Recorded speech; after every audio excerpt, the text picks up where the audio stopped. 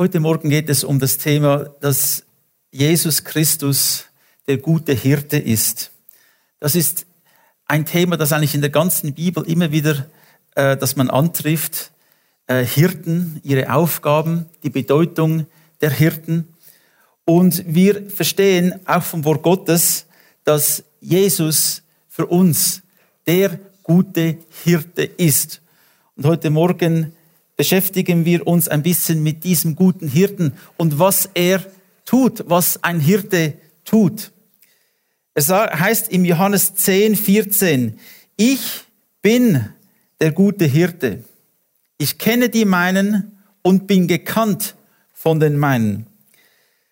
Im Johannesevangelium, da hören wir 7-mal eine Aussage von Jesus, die anfängt mit Ich bin.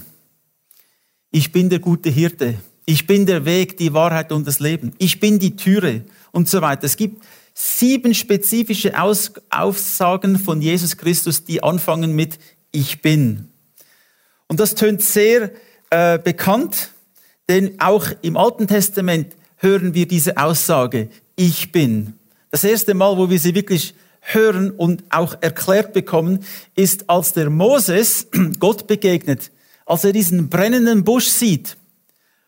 Und der Moses ging hinzu und hat gesagt, ich muss mir das ansehen, diese eigenartige Sicht, dieser Busch, der brennt, aber nicht verbrennt, der immer bleibt. Und dann spricht Gott zu ihm. Und in dem Gespräch fragt den Moses Gott, ja, wie ist denn dein Name? Wenn die Israeliten oder die Ägypter fragen, ja, wer hat dich gesandt? Wie heißt denn dein Gott? Was soll ich ihnen antworten? Und dann hat Gott gesagt aus dem brennenden Busch, sage ihnen, ich bin. Ich bin hat dich gesandt. So, diese Bezeichnung ich bin bedeutet selbstverständlich, dass er ein Gott ist, der gegenwärtig ist, der mit uns ist, der im Jetzt ist mit uns und der einen Bund eingegangen ist mit uns. Ich bin mit euch. Das ist ein Name Gottes. Und jetzt sagt Jesus 7-mal im Johannesevangelium, ich bin.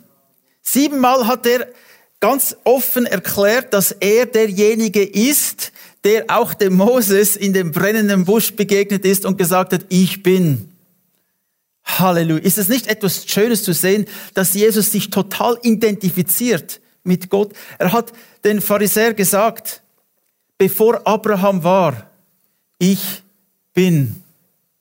Er hat sich auch dort wieder identifiziert mit Jahwe, das hebräische Wort. Und in unserer Bibel steht einfach Herr geschrieben, alles groß, denn der Name Jahwe wurde unter den Juden nicht ausgesprochen, da er für sie heilig war. Sie haben sich nicht getraut und bis zum heutigen Tag sprechen die Juden diesen Namen nicht aus, Jahwe. Sie sagen Herr oder sie haben ein anderes Wort, Adonai. Adonai bedeutet auch Herr.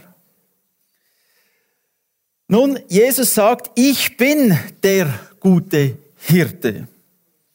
Wenn es gute Hirten gibt, gibt es natürlich auch falsche Hirten, schlechte Hirten. Er sagt, ich bin der gute Hirte. Ich bin nicht einfach jemand, der sich nicht um die Schafe kümmert. Im Alten Testament werden verschiedene Menschen auch als Hirten bezeichnet, zum Beispiel auch der König. Ein Stück weit ist auch er ein Hirte seines Volkes und viele Könige von Israel haben ihr Volk ausgenutzt. Sie haben das getan, was sie tun wollten.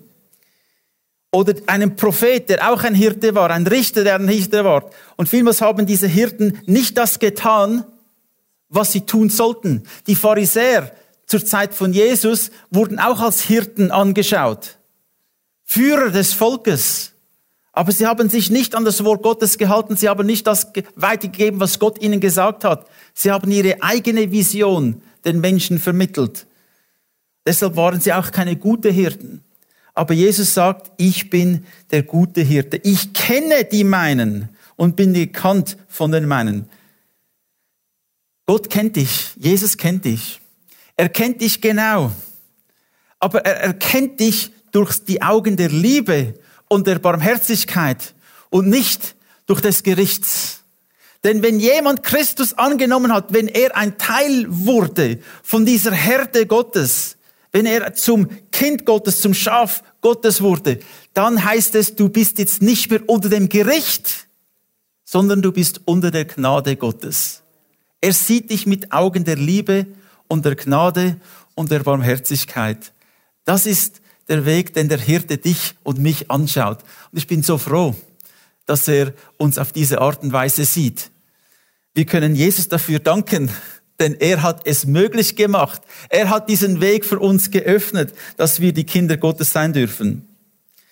Im Psalm 23,1, dieser Hirtenpsalm, heißt es im ersten Vers, ein Psalm von David, der Herr, Jahwe, ist mein Hirte. Das ist eine Prophezeiung auch auf Jesus Christus. Der Herr ist mein Hirte, mir wird nichts mangeln. Halleluja. Oder er wird jeden Mangel ausfüllen.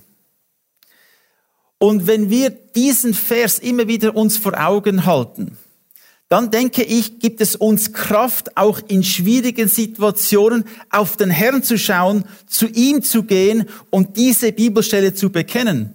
Denn wir wissen, dass wir das nicht immer so erleben. Manchmal haben wir Mangel und trotzdem sagt David, der Herr ist mein Hirte, mir wird nichts mangeln. Das heißt, wir manövrieren uns manchmal oder wir kommen manchmal in Situationen, wo wir Mangel leiden, wo dieser Überfluss, von dem wir lesen, von dem Becher, den Gott David einschenkt, mein Becher fließt über, wenn wir diesen Überfluss nicht immer erfahren oder erleben in unserem Leben, dann können wir zum Herrn gehen und sagen, Herr, du bist mein Hirte. Du füllst jeden Mangel aus. Halleluja. Ich bin froh, dass wir einen Ort haben, eine Quelle, die nie versiegt. Eine Quelle, die nie aufhört zu fließen. Eine Quelle mit frischem Wasser. Übrigens, als Israel durch die Wüste gezogen ist, sind sie manchmal auch zu Gewässern gekommen. Und einmal sind sie zu einem Ort gekommen und dieses Gewässer hieß Mara. Das heißt bitter. Sie konnten es nicht trinken. Es gibt Wasser, das man nicht trinken kann. Es ist verseucht. Es hat Gegenstände in dem Wasser, die das ungenießbar machen für uns. Und das ist gefährlich. Wir wollen also das reine Wasser, das kommt vom Wort Gottes. Halleluja. Ich bin froh, dass Gott uns dieses frische, reine Wasser gibt, wo er uns genau das gibt, was wir brauchen, jeden Tag, in jedem Moment. Im Epheser 1,3 lesen wir, gepriesen sei der Gott und Vater unseres Herrn Jesus Christus, der uns gesegnet hat mit jeder geistlichen Segnung in den himmlischen Örtern in Christus. Hier sehen wir wieder, der Paulus nimmt das wieder auf, dieses Thema von dem Psalm 23. Mir wird nichts mangeln. Er sagt, er hat uns gesegnet, der Vater hat uns gesegnet in Jesus Christus. In ihm sind wir gesegnet mit jedem geistlichen Segen. Alles, was der Himmel hat, ist für dich und für mich. Was Gott vorbereitet hat, ist für dich und für mich. Er hat den Himmel nicht für sich vorbereitet, aber für dich und für mich. Halleluja. Und all dieser Segen, der im Himmel ist, sagt der Paulus, er hat ihn uns gegeben. Er will ihn uns geben, täglich. Halleluja. Der Segen, was heißt das? Das heißt für mich, die Gnade Gottes, die Kraft Gottes, die Liebe Gottes, die Tatsache, dass ich Vergebung in Anspruch nehmen kann, die Tatsache, dass ich ein Kind Gottes sein darf, das ist für mich der Segen Gottes. Halleluja. Etwas, das ich nur als Geschenk annehmen kann. Ich kann nicht dafür etwas selbst tun. Ich muss es im Glauben annehmen, aber ich kann es nicht erarbeiten. Es ist ein Geschenk Gottes. Ja, du verlangst von deinen Kindern ja auch nicht, wenn du an Weihnachten oder an ihren Geburtstagen ihnen ein Geschenk gibst, sagst du auch nicht, bevor du dieses Geschenk gebe, musst du noch 3 Kilometer joggen oder so etwas. Oder du musst zuerst noch dein Zimmer aufräumen. Erst dann bekommst du das Geschenk. Nein, ein Geschenk ist etwas, das unverdient ist. Wenn ich dafür arbeiten muss, ist es kein Geschenk mehr, dann ist es ein Lohn. Und wir kennen dieses System. Ich arbeite, ich bekomme einen Lohn. Aber mit Gott ist es anders. Er gibt, ohne dass ich etwas geleistet habe. Es ist ein Geschenk. Halleluja. In Philipper 4,19 lesen wir dann, mein Gott aber wird euch alles Nötige, das, was ihr gebraucht, das, was nötig ist zum Leben, geben nach seinem Reichtum in Herrlichkeit in Christus Jesus. Er wird uns alles geben, was wir zum Leben brauchen, nach seinem Reichtum und seiner Herrlichkeit. Ich denke, wir können uns das gar nicht vorstellen, wie groß sein Reichtum und wie groß seine Herrlichkeit ist. Das ist für uns Menschen unvorstellbar. Ich hatte kürzlich einen Dokumentarfilm gesehen über die Inkas in Südamerika und die hatten ein riesiges Reich. Und dann sind eine Handvoll Spanier, Conquistadors, gekommen und haben diese Inkas besiegt. Und die hatten riesige Armeen und die hatten ihre Häuser zum Teil eingekleidet mit Gold. Die waren reich. Das Eldorado, diese goldige Stadt der Inkas. Diese Herrlichkeit, diese Schönheit war für sicher für die Spanier auch eine Motivation, das zu tun, was sie getan haben. Aber wenn wir diese Reichtümer der Welt uns vorstellen, ist das nichts verglichen mit dem Reichtum Gottes. Die Bibel sagt, alles Gold und Silber gehört mir. Und dass die Israeliten es auch verstanden, hat er gesagt, alle Schafe und Kühe und Kamele über Tausenden von Hügeln gehören mir. Alles gehört mir. Und das, was wir auf der Erde sehen, ist nur ein Bruchteil von dem, was Gott hat. Das gesamte Universum gehört ihm. Und nach diesem Reichtum und nach dieser Herrlichkeit versorgt er uns mit allem Nötigen. Halleluja. Gott gibt uns alles, was wir zu einem geistlichen und erfüllten Leben brauchen. Er gibt es uns. Das heißt nicht, dass er uns jeden Wunsch erfüllt. Ich hätte jetzt gerne einen Ferrari her oder einen Lamborghini, wäre doch schön. Ich hätte jetzt gern diese Villa am See oder irgend so etwas. Nein, das ist nicht mit dem gemeint. Gott ist nicht da, um unsere persönlichen Wünsche zu erfüllen. Aber er gibt uns alles, was wir zu einem geistlichen und erfüllten Leben benötigen.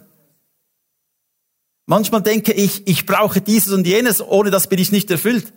Aber lass doch Gott das entscheiden.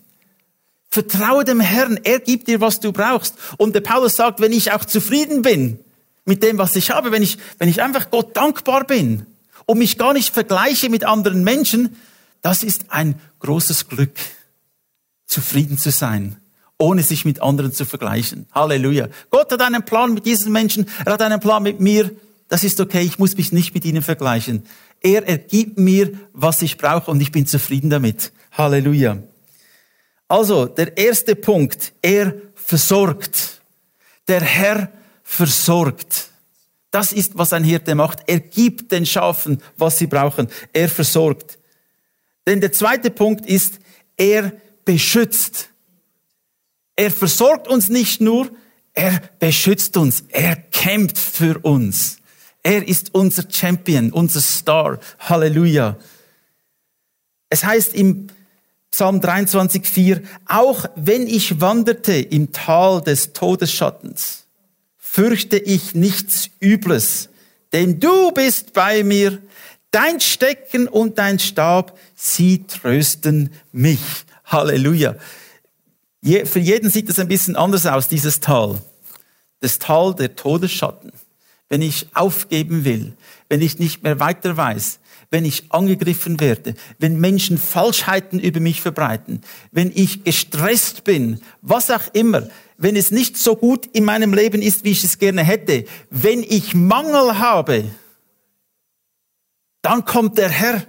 Er ist da mit mir an diesem Ort und er hat einen Stab, einen Stecken und das ist symbolisch für seine Autorität und für seine Kraft. Er hat Autorität und er hat Kraft. Er kann Dinge verändern und er hat die Autorität dazu, sie zu verändern. Also wenn du wenn du im finsteren Tal bist, im Tal des Todesschattens, dann halte dich an Jesus und gehe weiter. Bleib nicht stehen in diesem Tal.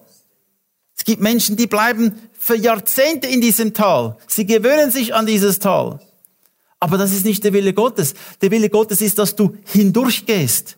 Gehe weiter. Blicke voraus. Blicke auf Jesus. Lass ihn dir helfen. Sein Stecken und Stab, sie trösten mich. Und wir gehen durch dieses Tal hindurch. Halleluja.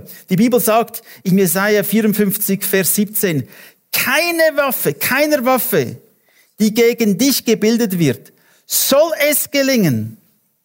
Und jede Zunge, die vor Gericht gegen dich aufsteht, wirst du schuldig sprechen. Das ist das Erbteil der Knechte des Herrn und ihre Gerechtigkeit von mir aus, spricht der Herr. Halleluja. Das ist doch ein wunderbarer Vers. Es heißt, keine Waffe, keine Zunge, kein Gericht, kein Mensch, der gegen dich ankämpfen wird schlussendlich Erfolg haben. Ja, wir leiden vielleicht für eine Zeit. Es ist unangenehm. Aber wir haben diese Verheißung, die Gott uns gegeben hat. Weil wir die Knechte, weil wir die Kinder des Herrn sind, haben wir ein Erbteil. Und das Erbteil ist, dass er uns gerecht spricht. Wir sind gerecht und unsere Gerechtigkeit kommt nicht von der Welt. Ich habe kein Zertifikat von der Welt bekommen, das sagt, du bist gerecht. In Israel, in Jerusalem gibt es eine Allee.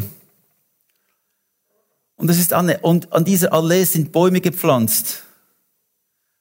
Und es ist die Allee der gerechten Heiden, die während dem Zweiten Weltkrieg Juden geholfen haben, dem Tod zu entrinnen, den Konzentrationslager zu entrinnen. Und sie pflanzen einen Baum für jeden von diesen. Nun, sie wurden als gerecht erklärt vom Staate Israels. Aber liebe Geschwister, das ist nicht dasselbe, wie wenn Gott dich als gerecht erklärt. Es gibt nur einer, der dich gerecht erklären kann, das heißt unschuldig, in Übereinstimmung mit seinem Willen, gibt es nur einen. Das ist der Vater. Und das passiert durch Jesus Christus. Er erklärt dich als der Gerechte. Halleluja. Die Bibel sagt, der Gerechte ist wie ein Baum, gepflanzt an den Wasserbächen. Und seine Frucht wird aufgehen.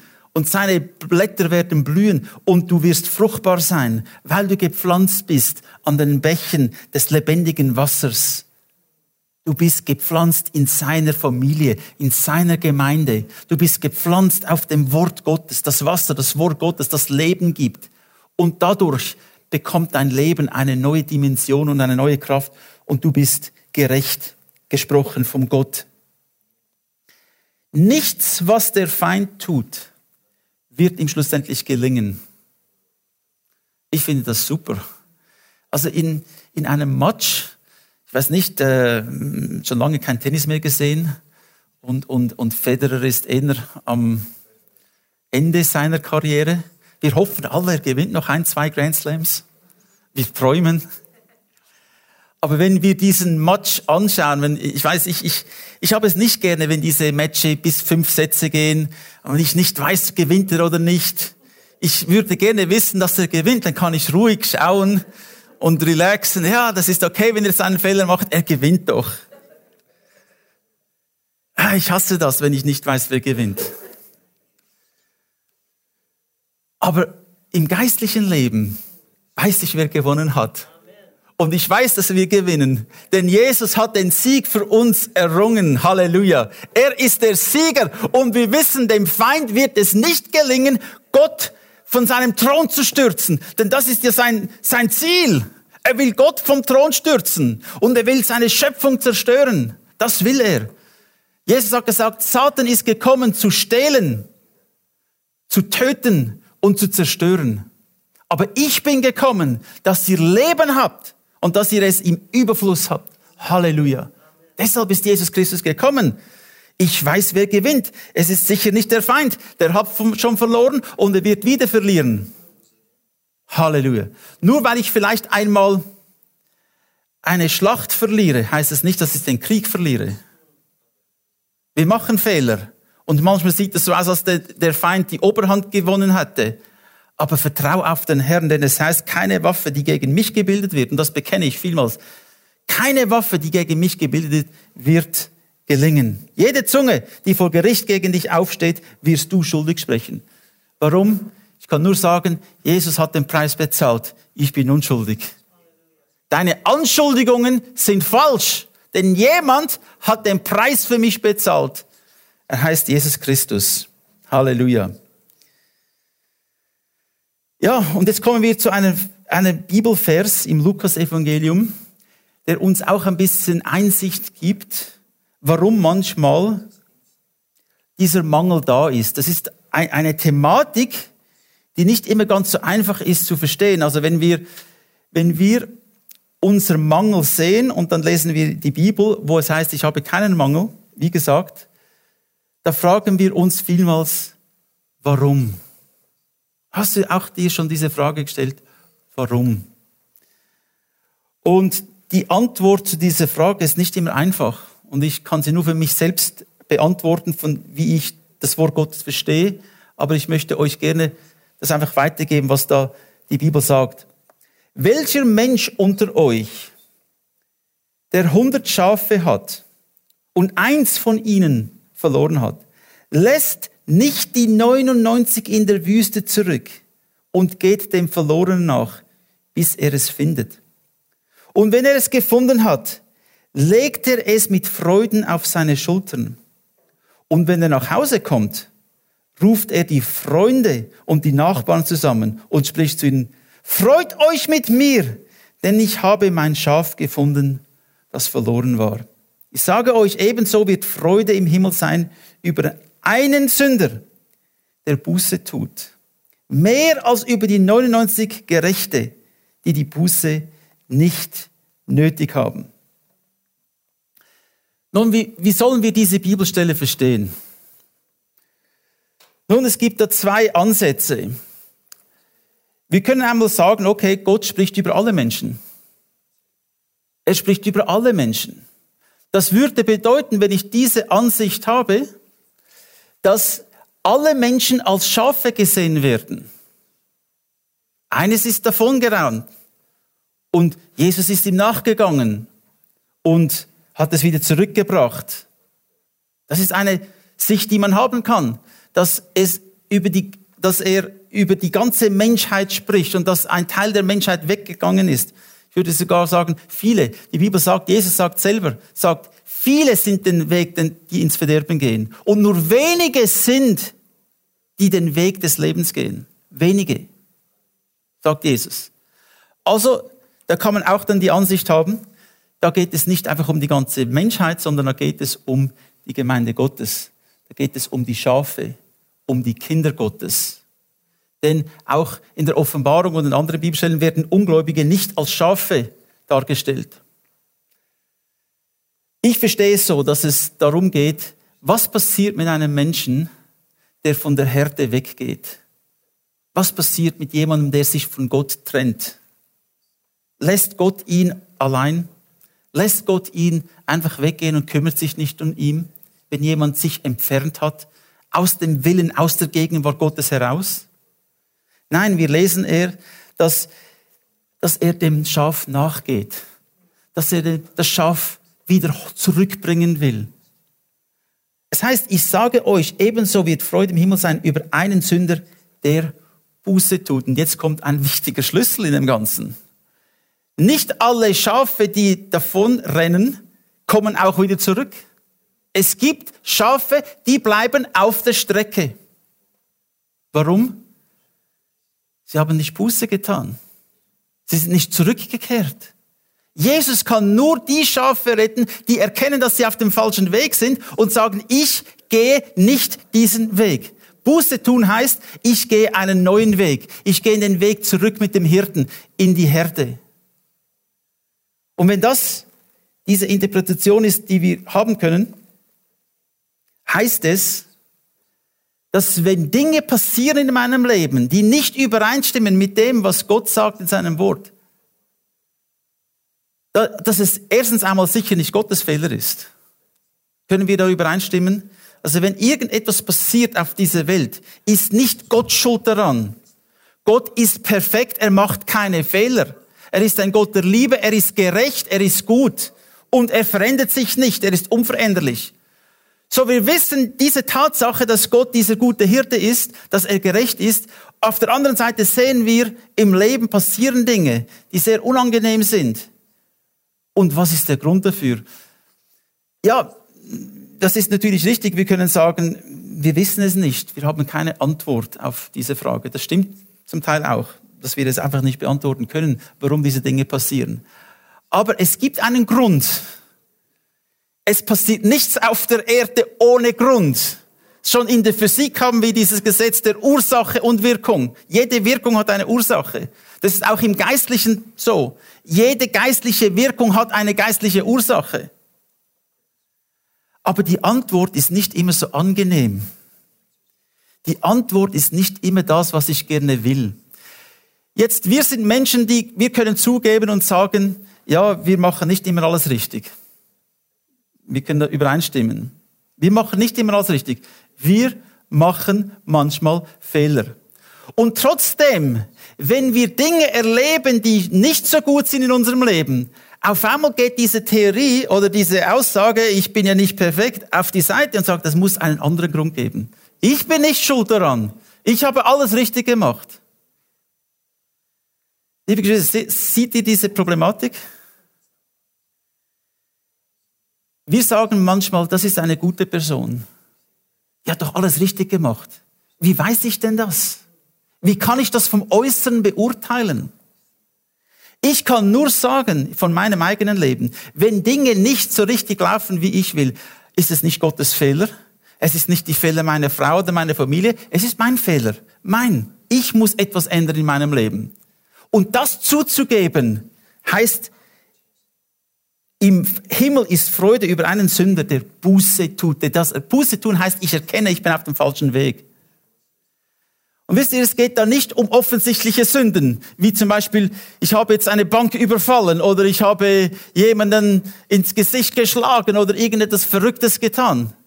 Vielmals beim Christen geht es um etwas anderes. Es geht um eine Haltung, um eine Einstellung im Herzen. Und die stimmt nicht überein mit dem, was Gott will. Und wenn ich diese Einstellung pflege, wenn ich diese falsche Haltung, diese falsche Sicht pflege, entferne ich mich von Gott. Äußerlich kann man das vielleicht gar nicht zuerst erkennen. Wir wissen das nicht. Aber wenn ich festhalte an dieser falschen Haltung, dann heißt es, dass ich mich jetzt auf ein Gebiet begebe, wo ich angreifbar bin, wo ich Mangel leiden werde. Was bedeutet es? Heißt nicht, dass Gott nicht mehr da ist. Heißt nicht, dass ich nicht gerettet bin. Aber es heißt, dass ich angreifbar, verwundbar bin.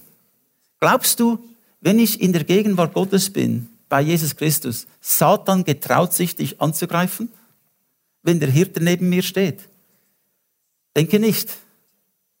Aber er getraut sich, wenn ich einschlafe. Er getraut sich, wenn ich das tue, was ich tun will. Dann getraut er sich. Ich möchte euch also ermutigen, liebe Brüder und Schwestern, dass wenn Dinge passieren in unserem Leben, dass wir nicht die Fehler bei anderen Menschen suchen. Dass ich auf die Knie gehe und sage, Herr, offenbare mir, wo ich falsch gelaufen bin. Das sehen wir immer wieder auch im Leben von David. Wir wissen, David hat viel Mist gebaut. Wenn du auf einem Misthaufen sitzt, bleib nicht sitzen. Geh herunter von dem Misthaufen. Das heißt, ich muss bekennen, ich muss erkennen, wo ich falsch gelaufen bin. Ich tue Buße, das heißt, ich kehre um, ich gehe wieder den Weg. Jesus trägt mich zurück zur Härte und dann passieren die Dinge, die Gott will, dass sie in meinem Leben passieren, die Fülle. Liebe Geschwister, David hat gebeten, Herr, erkenne mich, erforsche mein Herz, siehe, wie ich es meine, siehe, was in meinem Herzen ist und siehe, ob ich auf dem Weg gehe, den du für mich vorbereitet hast, auf diesem Weg der Gerechtigkeit. Und wenn wir das nicht getan haben, dann sind wir vielleicht wie eines dieser Schafe. Aber die Bibel sagt uns auch, wenn wir ihn anrufen, ist er da. Wenn wir Gott anrufen, ist er da. Es ist nicht zu spät, Buße zu tun, umzukehren. Denn Gott will, dass du alle Fülle hast, dass du versorgt bist mit allem. Und wenn das nicht der Fall ist, komm einfach wieder zurück. Ich will nicht lauwarm sein, ich will heiß sein für Jesus Christus. So lassen wir doch den Heiligen Geist heute Morgen auch unsere Herzen berühren. Lassen wir uns, dass er uns erforscht. Geben wir ihm doch diese Erlaubnis. Er tut es nicht einfach so. Ich muss ihn einladen. Er zwingt sich mir nicht auf. Und wenn ich erkenne, ich bin auf einem falschen Weg, ich habe eine Einstellung, eine Haltung, die nicht vom Wort Gottes her ist, und du weißt, was es ist. Du weißt meistens, was es ist. Es ist kein Geheimnis für dich. Dann tu doch Buße. Das heißt, kehre um. Lass Jesus dich zurückbringen zu der Härte, wo du den Segen Gottes in voller Fülle erleben kannst. Halleluja. Ja, der Herr ist unser Hirte. Und wenn er unser Hirte ist, wird er uns nicht im Stich lassen. Er wird bei uns sein und er wird immer für uns sorgen. Ich muss ihn nur anrufen. Rufe mich an in der Not, so will ich dich erretten und du sollst mich preisen. Amen.